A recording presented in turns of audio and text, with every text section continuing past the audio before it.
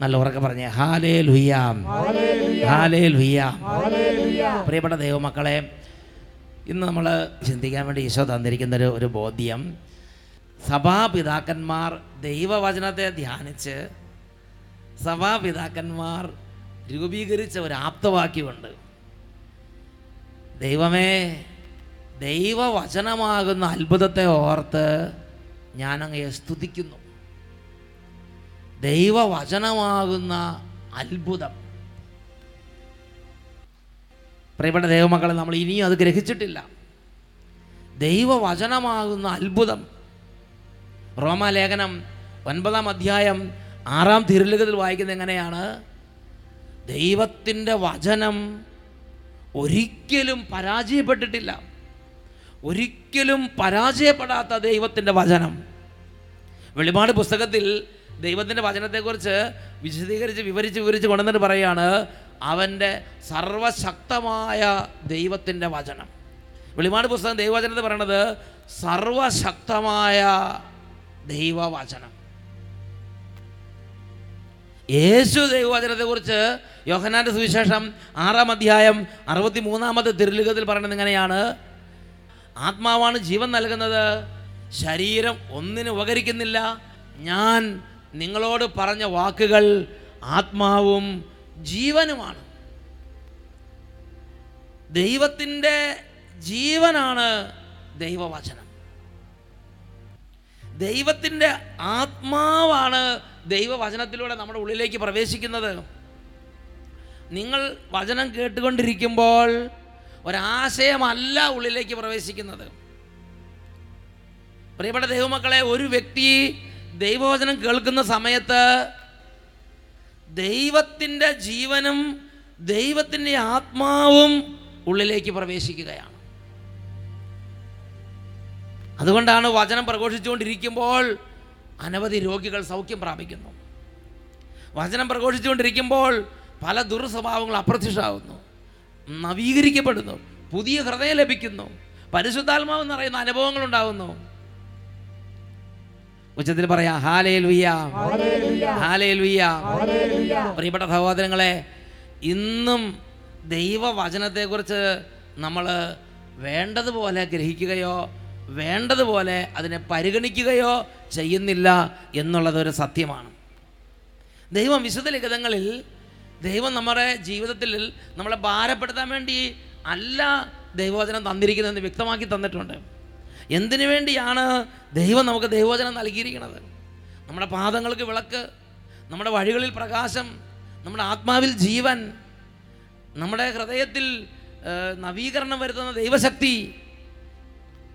അതുപോലെ തന്നെ നമ്മുടെ അനുദിന ജീവിതത്തിലെ പ്രശ്നങ്ങളിലും നമ്മുടെ ഓരോരുത്തരുടെയും ഓരോ തരത്തിലുള്ള അധ്വാനങ്ങളിലെ വിജയവുമാണ് ദൈവത്തിൻ്റെ വചനം. ദൈവവചനം സങ്കീർത്തന പുസ്തകത്തിൽ 1-ാം അധ്യായം 2-3 തിരുലിഖിതങ്ങളിൽ നമുക്ക് വെളിപ്പെടുത്തി തരുന്ന ഒരു സംഗതിയുണ്ട്. സങ്കീർത്തന പുസ്തകം 1-ാം അധ്യായം 2-3 തിരുലിഖിതങ്ങൾ അവിടെ വചനം പഠിപ്പിക്കുകയാണ്, അവൻ്റെ ആനന്ദം കർത്താവിൻ്റെ നിയമത്തിലാണ്, രാവും പകലും അവൻ അതിനെക്കുറിച്ച് ധ്യാനിക്കുന്നു. രാവും പകലും അതിനെക്കുറിച്ച് ഏതിനെക്കുറിച്ച്? ദൈവവചനം പറയാണ്, അവൻ്റെ ആനന്ദം കർത്താവിൻ്റെ നിയമത്തിൽ. കർത്താവിൻ്റെ നിയമം എന്ന് പറഞ്ഞാൽ കർത്താവിൻ്റെ വചനം. കർത്താവിൻ്റെ വചനം. അവൻ്റെ ആനന്ദം കർത്താവിൻ്റെ നിയമത്തിലാണ്, കർത്താവിൻ്റെ വചനത്തിലാണ്. രാവും പകലും അവൻ അതിനെക്കുറിച്ച് ധ്യാനിക്കുന്നു. നീർച്ചാലിനരികെ നട്ടതും യഥാകാലം ഫലം തരുന്നതുമായ വൃക്ഷം പോലെയാണ് അവൻ. അവൻ്റെ പ്രവൃത്തികൾ സഫലമാകുന്നു. അവൻ്റെ പ്രവൃത്തികൾ സഫലമാകുന്നു. He prospers in all what he does. അവൻ ചെയ്യുന്ന എല്ലാ കാര്യങ്ങളിലും അവന് ഉയർച്ചയുണ്ടാകുന്നു. ഇന്ന് നമ്മുടെ ഒരു വേദനയാണ്, ഒരു അഭിവൃദ്ധിയില്ല, ഒരു ഉയർച്ചയില്ല. ദൈവം തിരസ്കരിച്ചതുപോലെ തോന്നുകയാണ്. ദൈവം തിരസ്കരിച്ചതുപോലെ തോന്നുകയാണ്. എന്താ ദൈവം തിരസ്കരിച്ചതുപോലെ തോന്നാൻ കാരണം? ദൈവം തിരസ്കരിച്ചതുപോലെ തോന്നാൻ കാരണം വചനത്തെ തിരസ്കരിച്ചു എന്നുള്ളതാണ് ഒരു കാരണം. ഹോസിയയുടെ പുസ്തകത്തിൽ 4-ാം അധ്യായത്തിലെ 2-ാമത്തെ ഭാഗം, അജ്ഞത നിമിത്തം എൻ്റെ ജനം നശിക്കുന്നു. നീ വിജ്ഞാനം തിരസ്കരിച്ചത് കൊണ്ട് എൻ്റെ പുരോഹിതനായിരിക്കുന്നതിൽ നിന്ന് നിന്നെ ഞാൻ തിരസ്കരിക്കുന്നു. നീ നിൻ്റെ ദൈവത്തിൻ്റെ കൽപ്പന വിസ്മരിച്ചത് കൊണ്ട് നിൻ്റെ സന്തതികളെയും ഞാൻ വിസ്മരിച്ച് കളയുന്നു. ജ്ഞാനം, വിജ്ഞാനം, കൽപ്പന, അരുളപ്പാട്, നിയമം, വെളിപാട് ഇതെല്ലാം ദൈവവചനത്തെയാണ് ദ്യോതിപ്പിക്കുന്നത്. പ്രിയപ്പെട്ട സഹോദരങ്ങളെ, ദൈവവചനത്തെ അവഗണിച്ചും ദൈവവചനത്തെ ഉപേക്ഷിച്ചും ദൈവവചനം വായിക്കാതെയും ദൈവവചനത്തിന് ഗൗനിക്കാതെയും നമ്മൾ നമ്മുടെ സാമർത്ഥ്യത്തിൽ ആശ്രയിച്ച് നമ്മളിന്ന് രാവിലെ മുതൽ വൈകുന്നേരം വരെ പരക്കം പായുകയാണ്. കർത്താവ് പറയാണ്, ഞാൻ തിരസ്കരിച്ച കുടുംബമാണത്. സാമുവേൽ പ്രവാചകൻ ജെസ്സയുടെ വീട്ടിൽ ചെന്നപ്പോൾ 7 മക്കളെ കൊണ്ടുവന്ന് നിർത്തി. യോഗ്യന്മാരും കഴിവുള്ളവരും മിടുക്കന്മാരും സാമർത്ഥ്യക്കാരൻ്റെ സാമർത്ഥ്യം കൊണ്ട് ഒന്നും നേടാൻ പറ്റാത്ത കാര്യമുണ്ടായിരുന്നു, ദൈവത്തിൻ്റെ അംഗീകാരം. ദൈവം സാമുവേൽ പ്രവാചകൻ പറഞ്ഞു, ഇവനെ ഞാൻ തിരസ്കരിച്ചതാണ്. പ്രിയപ്പെട്ട സഹോദരങ്ങളെ, ജീവിക്കുന്ന ദൈവത്തിൻ്റെ വചനം തിരസ്കരിച്ചുള്ള ഒരു ജീവിതമാണ് ഇന്ന് ഞാനും നിങ്ങൾ നയിച്ചുകൊണ്ടിരിക്കുന്നതെങ്കിൽ ദൈവത്തിൻ്റെ വചനം ദൈവമക്കൾക്ക് വെളിപ്പെടുത്തി തരികയാണ്, നീ എൻ്റെ കൽപ്പന വിസ്മരിച്ചു, നീ എൻ്റെ ജ്ഞാനം തിരസ്കരിച്ചു, അതുകൊണ്ട് തിരസ്കരിക്കപ്പെട്ട ഒരു അന്തരീക്ഷത്തിലാണ് നീ ഇന്ന് നീങ്ങിക്കൊണ്ടിരിക്കുന്നത്. ജോഷുവയുടെ അടുത്ത് ദൈവം പ്രത്യക്ഷപ്പെട്ടു. ദൈവം ജോഷുവയ്ക്ക് നൽകുന്നൊരു വളരെ പ്രധാനപ്പെട്ട നിർദ്ദേശമുണ്ട്. അതാണ് 1-ാം അധ്യായം 7-8 തിരുലിഖിതങ്ങൾ. ജോഷുവയുടെ പുസ്തകം 1-ാം അധ്യായം 7-8 തിരുലിഖിതങ്ങൾ. അവിടെ നമ്മൾ വായിക്കുന്നത് എങ്ങനെയാണ്? എൻ്റെ ദാസനായ മോശ നൽകിയിട്ടുള്ള എല്ലാ നിയമങ്ങളും അനുസരിക്കുകയും ശക്തനും ധീരനും ആയിരിക്കുകയും ചെയ്യുക. എൻ്റെ ദാസനായ മോശ നൽകിയുള്ള എല്ലാ നിയമങ്ങളും, എല്ലാ നിയമം എന്ന് പറഞ്ഞാൽ നമ്മൾ റൂൾസ് അല്ല ഉദ്ദേശിക്കുന്നത്, ദൈവവചനം. അവയിൽ നിടംവലം വ്യതിചലിക്കരുത്. നിന്റെ ഉദ്യമങ്ങളിലെല്ലാം നീ വിജയിക്കും. ജോഷുവ വിജയം വരിക്കാൻ ദൈവം ജോഷുവയ്ക്ക് കൊടുത്ത ഒരു നിർദ്ദേശമാണ്, നിന്റെ ഉദ്യമങ്ങളിലെല്ലാം നീ വിജയിക്കും. വീണ്ടും ദൈവം പറയുകയാണ്, ന്യായപ്രമാണ ഗ്രന്ഥം അവ എപ്പോഴും നിന്റെ അധരത്തിലുണ്ടായിരിക്കണം. അതിലെഴുതിയിരിക്കുന്നതെല്ലാം പാലിക്കാൻ നീ ശ്രദ്ധിക്കണം. അതിനെക്കുറിച്ച് രാവും പകലും നീ ധ്യാനിക്കണം. അപ്പോൾ നീ അഭിവൃദ്ധി പ്രാപിക്കുകയും വിജയം വരിക്കുകയും ചെയ്യും. അപ്പം നമ്മൾ ദിവസവും ദൈവവചനം വായിക്കുന്നതും ദിവസവും ദൈവവചനം ധ്യാനിക്കുന്നതും ദിവസവും ദൈവവചനം ഹൃദയസ്ഥമാക്കുന്നതും നമ്മുടെ തന്നെ ജീവിത വിജയത്തിന് ദൈവം വച്ചിട്ടുള്ള ഒരു വഴിയാണത്. നമ്മുടെ സാമർത്ഥ്യം, നമ്മുടെ കഴിവ്, നമ്മുടെ മിടുക്ക്, നമ്മുടെ നോട്ടവാശി എല്ലാം ഉണ്ട്. ദൈവം വിശുദ്ധ ലിഖിതങ്ങളുള്ള ദൈവം നമുക്ക് വെച്ചിരിക്കുന്ന ഒരു വഴിയാണത്. നീ ദൈവവചനം കേൾക്കണം, നീ ദൈവവചനം കയ്യിലെടുക്കണം, നീ ദൈവവചനം ശ്രവിക്കണം, നീ ധ്യാനിക്കണം, നീ അതിനെക്കുറിച്ച് മനനം ചെയ്യണം, നീ അത് മനഃപ്പാഠമാക്കണം, നീ അത് പറയണം, നീ 10 പേർക്ക് അത് വിതരണം ചെയ്യണം, നീ ദൈവവചനത്തോട് ബന്ധപ്പെട്ട ഒരു ജീവിതം നയിക്കണം. ഇത് നമ്മുടെ വ്യക്തിപരമായ ജീവിതത്തിൻ്റെ നമ്മൾ ചെയ്യുന്ന എല്ലാ കാര്യങ്ങളിലും ഇതിൻ്റെ ഒരു ഇൻഫ്ലുവൻസ്, ഇതിൻ്റെ ഒരു സ്വാധീനം ഉണ്ടായിരിക്കുമെന്ന് ദൈവവചനം നമുക്ക് വെളിപ്പെടുത്തി തരികയാണ്. ദൈവവചനത്തിന് വേണ്ടി ഒരു വിശപ്പും ഒരു ദാഹവും ഉണ്ടാകണം. We must have a passionate love for word of God. ഒരു പാഷൻ, അതിനുവേണ്ടി ഒരു പാഷനേറ്റ് ആയിട്ടുള്ള ഒരു ആഗ്രഹം നമ്മുടെ ഉള്ളിലുണ്ടാകണം. ഇന്ന് നമ്മളെ സംബന്ധിച്ച് വല്ലപ്പോഴൊക്കെ സന്ധ്യാപ്രാർത്ഥനയ്ക്ക് ഇച്ചിരി വായിക്കും, പള്ളിയിൽ ചെല്ലുമ്പോൾ ഇച്ചിരി വായിക്കും, ധ്യാനം കൂടുമ്പോൾ ഇച്ചിരി കേൾക്കും, അല്ലാതെ അത് പാഷനേറ്റായിട്ട് അതിനെ ഫോളോ ചെയ്യുന്ന അത്രയും ഒരു ജ്വലനം, ഒരു തുറവി നമ്മുടെ ഹൃദയത്തിൽ വന്നിട്ടില്ല. ഒന്ന് വെച്ചത് പറഞ്ഞ ഹല്ലേലൂയ, ഹല്ലേലൂയ. ദൈവവചനത്തിലേക്ക് വരുമ്പോൾ തന്നെ ചിലരുടെ മനസ്സിൽ ഇങ്ങനെ ഒരു അടഞ്ഞ ചിന്ത കിടപ്പുണ്ട്. ഇതാണ്, ആ പഴയ നിയമം കാര്യമില്ല, പഴയ നിയമം നോക്കണ്ട, പുതിയ നിയമം മാത്രം നോക്കിയാൽ മതി. പഴയ നിയമം ക്യാൻസൽ ആക്കപ്പെട്ടിരിക്കുകയാണ്, ഇനി പഴയ നിയമം അധികം ശ്രദ്ധിക്കേണ്ട. ഒരുപാട് പേരുടെ മനസ്സിൽ ഒരു പ്രത്യേക തരത്തിലുള്ള ഒരു അടഞ്ഞ അവസ്ഥ ദൈവവചനത്തോട് കിടക്കുകയാണ്. പ്രിയപ്പെട്ട സഹോദരങ്ങൾ, ഈ കാര്യത്തെക്കുറിച്ച് ദൈവസന്നിധിയിൽ പ്രാർത്ഥിച്ചപ്പോൾ വിശുദ്ധ മത്തായിയുടെ സുവിശേഷം 5-ാം അധ്യായം 17-18 തിരുലിഖിതങ്ങൾ എൻ്റെ ശ്രദ്ധയിൽപ്പെട്ടു. ഈശോ ജീവിച്ചിരുന്ന കാലത്ത് തന്നെ ചിലർ വന്ന് യേശുവിനോട് പറഞ്ഞു, അല്ലെങ്കിൽ ഈശോ ജീവിച്ചിരുന്ന കാലത്ത് തന്നെ ചിലരിങ്ങനെ പറഞ്ഞു വരുത്തി, അതെ യേശു വന്നിട്ട് പഴയ നിയമം ക്യാൻസൽ ചെയ്തു, ഇനി പഴയ നിയമം നോക്കണ്ട, ഇനി പുതിയ നിയമം മാത്രമേ ഉള്ളൂ എന്ന്. പുതിയ നിയമം എന്ന് പറഞ്ഞാൽ പുതിയ നിയമം എഴുതിയിട്ടില്ല. യേശു വന്ന് പഴയ നിയമം ക്യാൻസൽ ചെയ്തു എന്ന് അങ്ങനെ ന്യൂസ് സ്പ്രെഡാക്കി. അപ്പോൾ അതുകൊണ്ട് 2-3 പേര് യേശുവിൻ്റെ അടുത്തേക്ക് വന്നിട്ട് ചോദിച്ചു, കർത്താവേ, അങ്ങ് പഴയതൊക്കെ ക്യാൻസൽ ചെയ്തോ ഇല്ലയോ എന്ന് ഒന്ന് ഉറപ്പ്, എന്തെങ്കിലും ഒരു വ്യക്തത ഞങ്ങൾക്ക് തരണം എന്നുള്ള അർത്ഥത്തിൽ യേശുവിനെ ചിലർ സമീപിച്ചു. അപ്പോൾ യേശു അവർക്ക് കൊടുക്കുന്ന നിർദ്ദേശമാണ് വിശുദ്ധ മത്തായിയുടെ സുവിശേഷം 5-ാം അധ്യായം 17-18 തിരുലിഖിതങ്ങൾ. യേശു അസന്നിഗ്ധമായി പഠിപ്പിച്ചു, നിയമത്തെയോ പ്രവാചകന്മാരെയോ അസാധുവാക്കാനാണ് ഞാൻ വന്നതെന്ന് നിങ്ങൾ വിചാരിക്കരുത്. നിയമവും പ്രവാചകന്മാരും പറഞ്ഞ പഴയ നിയമം, നിയമത്തെയോ പ്രവാചകന്മാരെയോ അസാധുവാക്കാനാണ് ഞാൻ വന്നത് എന്ന് നിങ്ങൾ വിചാരിക്കരുത്. അസാധുവാക്കാനല്ല, പൂർത്തിയാക്കാനാണ് ഞാൻ വന്നത്. ആകാശവും ഭൂമിയും കടന്നു പോകുന്നത് വരെ സമസ്തവും നിറവേറുവോളം നിയമത്തിൽ നിന്ന് വള്ളിയോ പുള്ളിയോ മാറുകയില്ലെന്ന് സത്യമായി ഞാൻ നിങ്ങളോട് പറയുന്നു. ഉച്ചത്തിൽ പറഞ്ഞ ഹല്ലേലൂയ. മറ്റൊരു വാക്യം പറഞ്ഞാൽ, ഉൽപ്പത്തി മുതൽ വെളിപാട് വരെയുള്ള എല്ലാ വചനങ്ങളും ദൈവനിവേശിതമാണ്. അതിന് കെട്ടുകഥയാണെന്നോ യക്ഷിക്കഥയാണെന്നോ ഫേസ്ബുക്കിലോ സോഷ്യൽ മീഡിയയിലോ കണ്ടാൽ അതല്ല നമ്മുടെ ഹൃദയത്തിൽ വെക്കേണ്ടത്. പ്രിയപ്പെട്ട സഹോദരങ്ങളെ, ആളുകൾ പലതും പറയും, പലതും പല കോർണറിൽ നിന്ന് വിളിച്ച് പറയും. അതല്ല ഒരു ദൈവ പൈതൽ ഹൃദയത്തിൽ കൊണ്ട് നടക്കേണ്ടത്.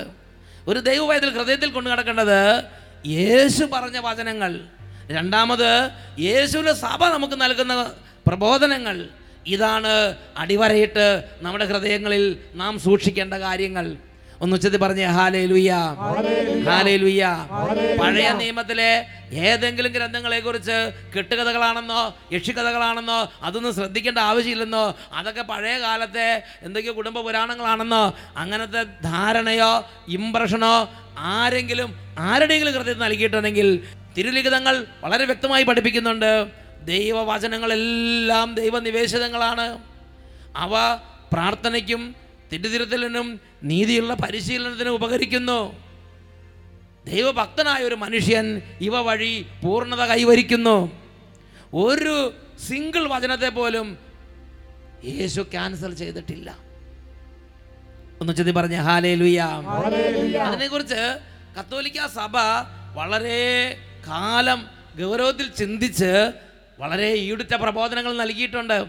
കത്തോലിക്ക സഭയുടെ മതബോധന ഗ്രന്ഥത്തിൽ 121-ാമത്തെ ഖണ്ഡിക തൊട്ട് 140-ാമത്തെ ഖണ്ഡിക വരെ വളരെ ദീർഘമായ പ്രതിപാദനങ്ങൾ നമുക്കതിനെക്കുറിച്ച് കാണാൻ സാധിക്കും.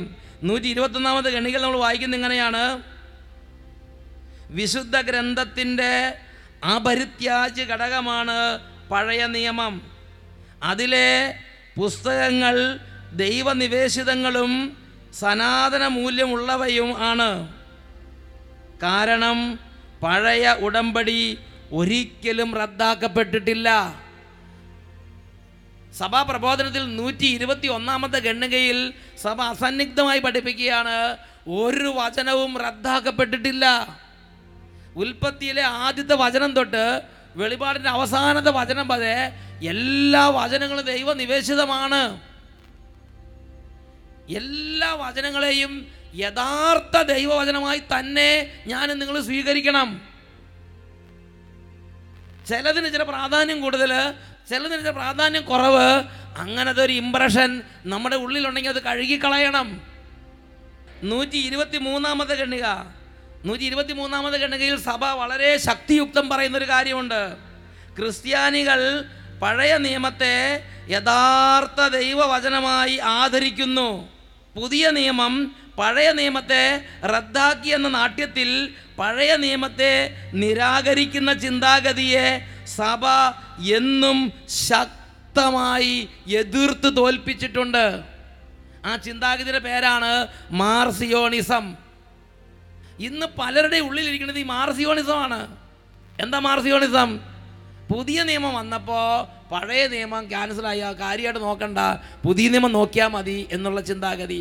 അച്ഛൻ നിങ്ങളുടെ വായിക്കാം 123-ാമത്തെ ഖണ്ഡിക.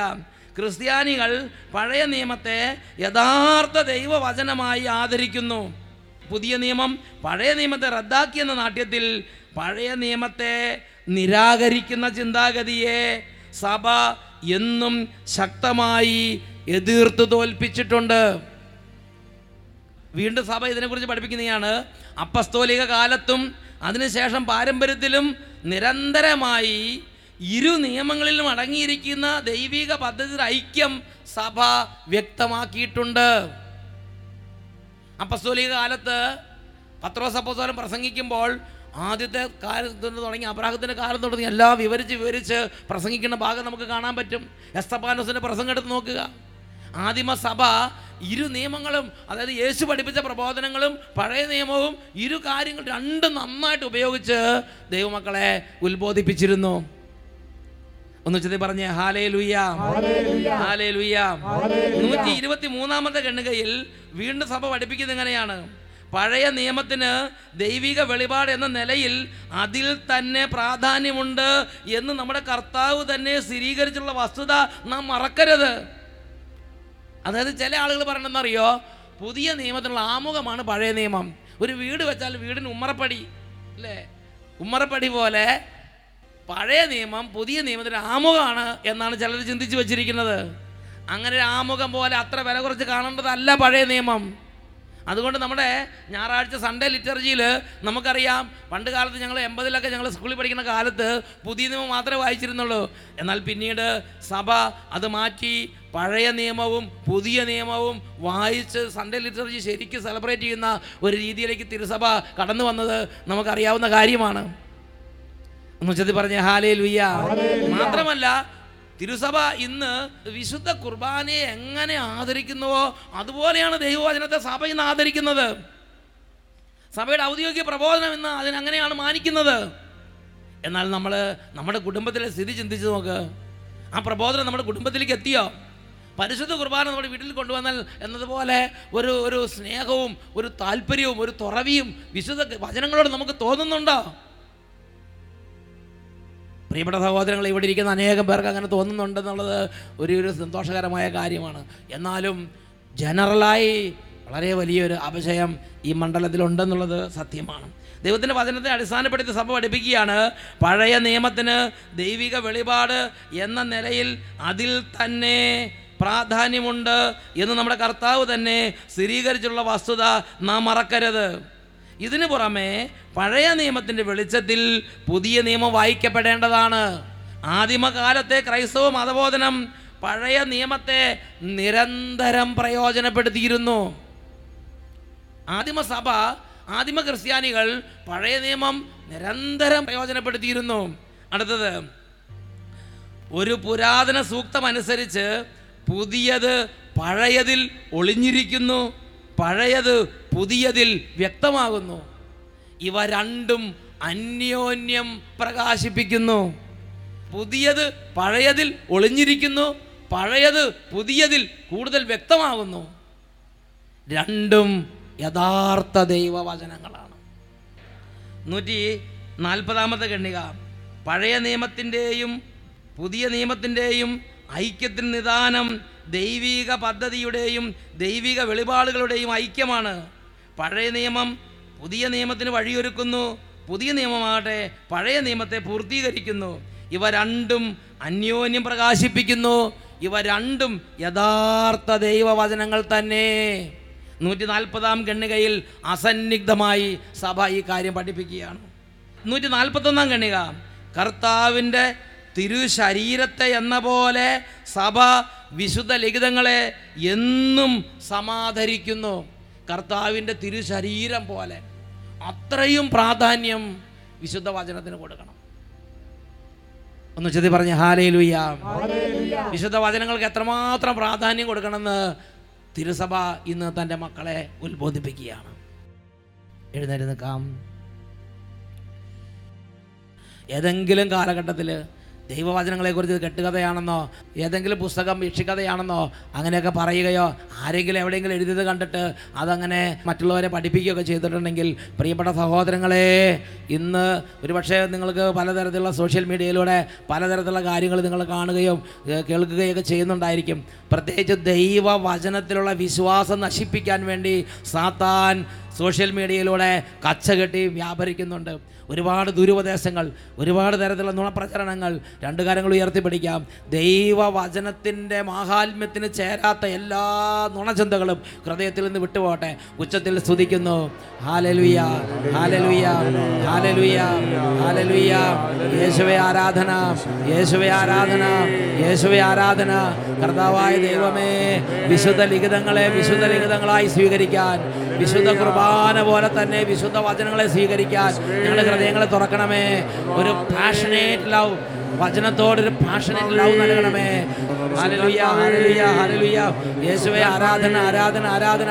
രണ്ട് കരങ്ങൾ ഉയർത്തി മനസ്സ് തുറന്ന് വചനമേ, വചനമേ എൻ്റെ ജീവിതത്തിലേക്ക് അത്ഭുതകരമായി വ്യാപരിക്കണമേ. ദാഹിച്ച് നിലവിളിച്ച് പ്രാർത്ഥിക്കുന്നു. വചനമേ എൻ്റെ മിഴികളിൽ വഴിവിളക്കായി തെളിയണേ. വചനമേ എൻ്റെ മിഴികളിൽ ഞങ്ങളെ സ്പർശിക്കണമേ. വഴിവിളക്കായി